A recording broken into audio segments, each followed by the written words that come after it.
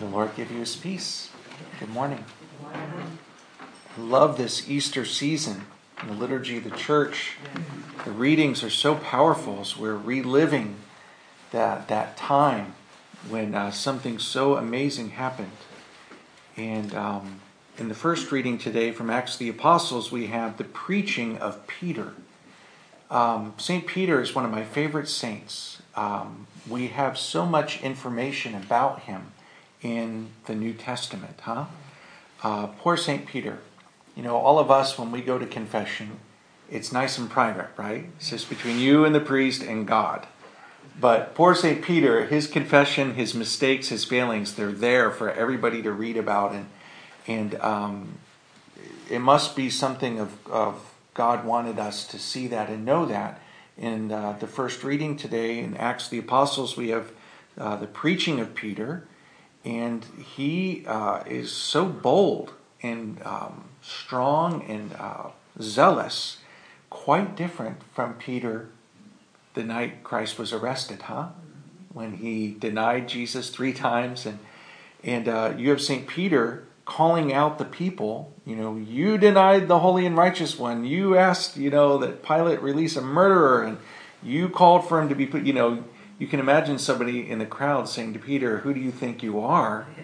You denied Christ. How could Peter preach with such boldness to call the people out for their sins, for having Jesus crucified, when he himself had failed the Lord?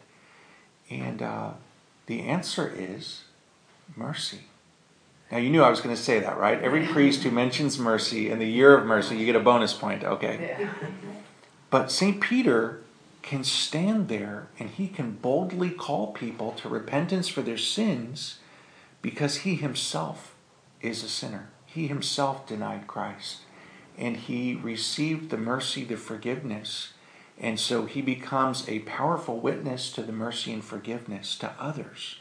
And that has been the call of the church from that time till now, to call out people for their sins. It's a message of repentance, but never in a way that's condemnatory, like pointing out people's sins just for the sake of making them feel bad about themselves or looking down on others, you sinners out there, how dare you? And we could be tempted to do that a little bit sometimes or feel that way, And you see the world is going to hell in a handbasket and you turn on the news, it just seems like evil is winning.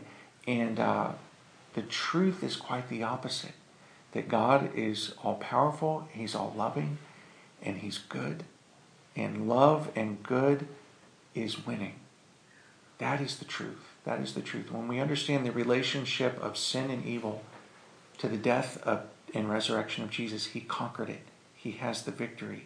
And we know that generically speaking, right? Like, generically speaking, the sins of the world were, vanquished on the cross, the redemption. But it's so important when we know that in our own lives, my own sin, my own struggle with evil, my own failures. They are what they are, but surrendered to the Lord, they're forgiven. And that changes everything, So that's mercy. That's mercy. And that's why St. Peter is such a powerful witness this morning. That's why he's able to call other people out to repentance, because he himself has failed. He himself has repented and received the Lord's mercy and forgiveness. So it's not a negative and a condemnatory message. Rather, it's the opposite.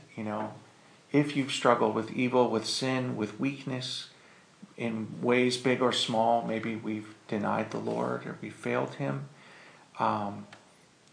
we know that if we turn to him in repentance, like Peter on that shore, when Jesus asked him 3 times, do you love me? He undid the 3 times that Peter denied him. And that gives us so much hope, So much hope that that love, that mercy, that victory that Jesus had on the cross has something for me personally, and for the people that we encounter in our daily lives. So this day, there is a challenge. Let us in some way witness to the love and the mercy of Jesus to somebody that we meet this day. Right? The very last word of the gospel is a word for us here right now.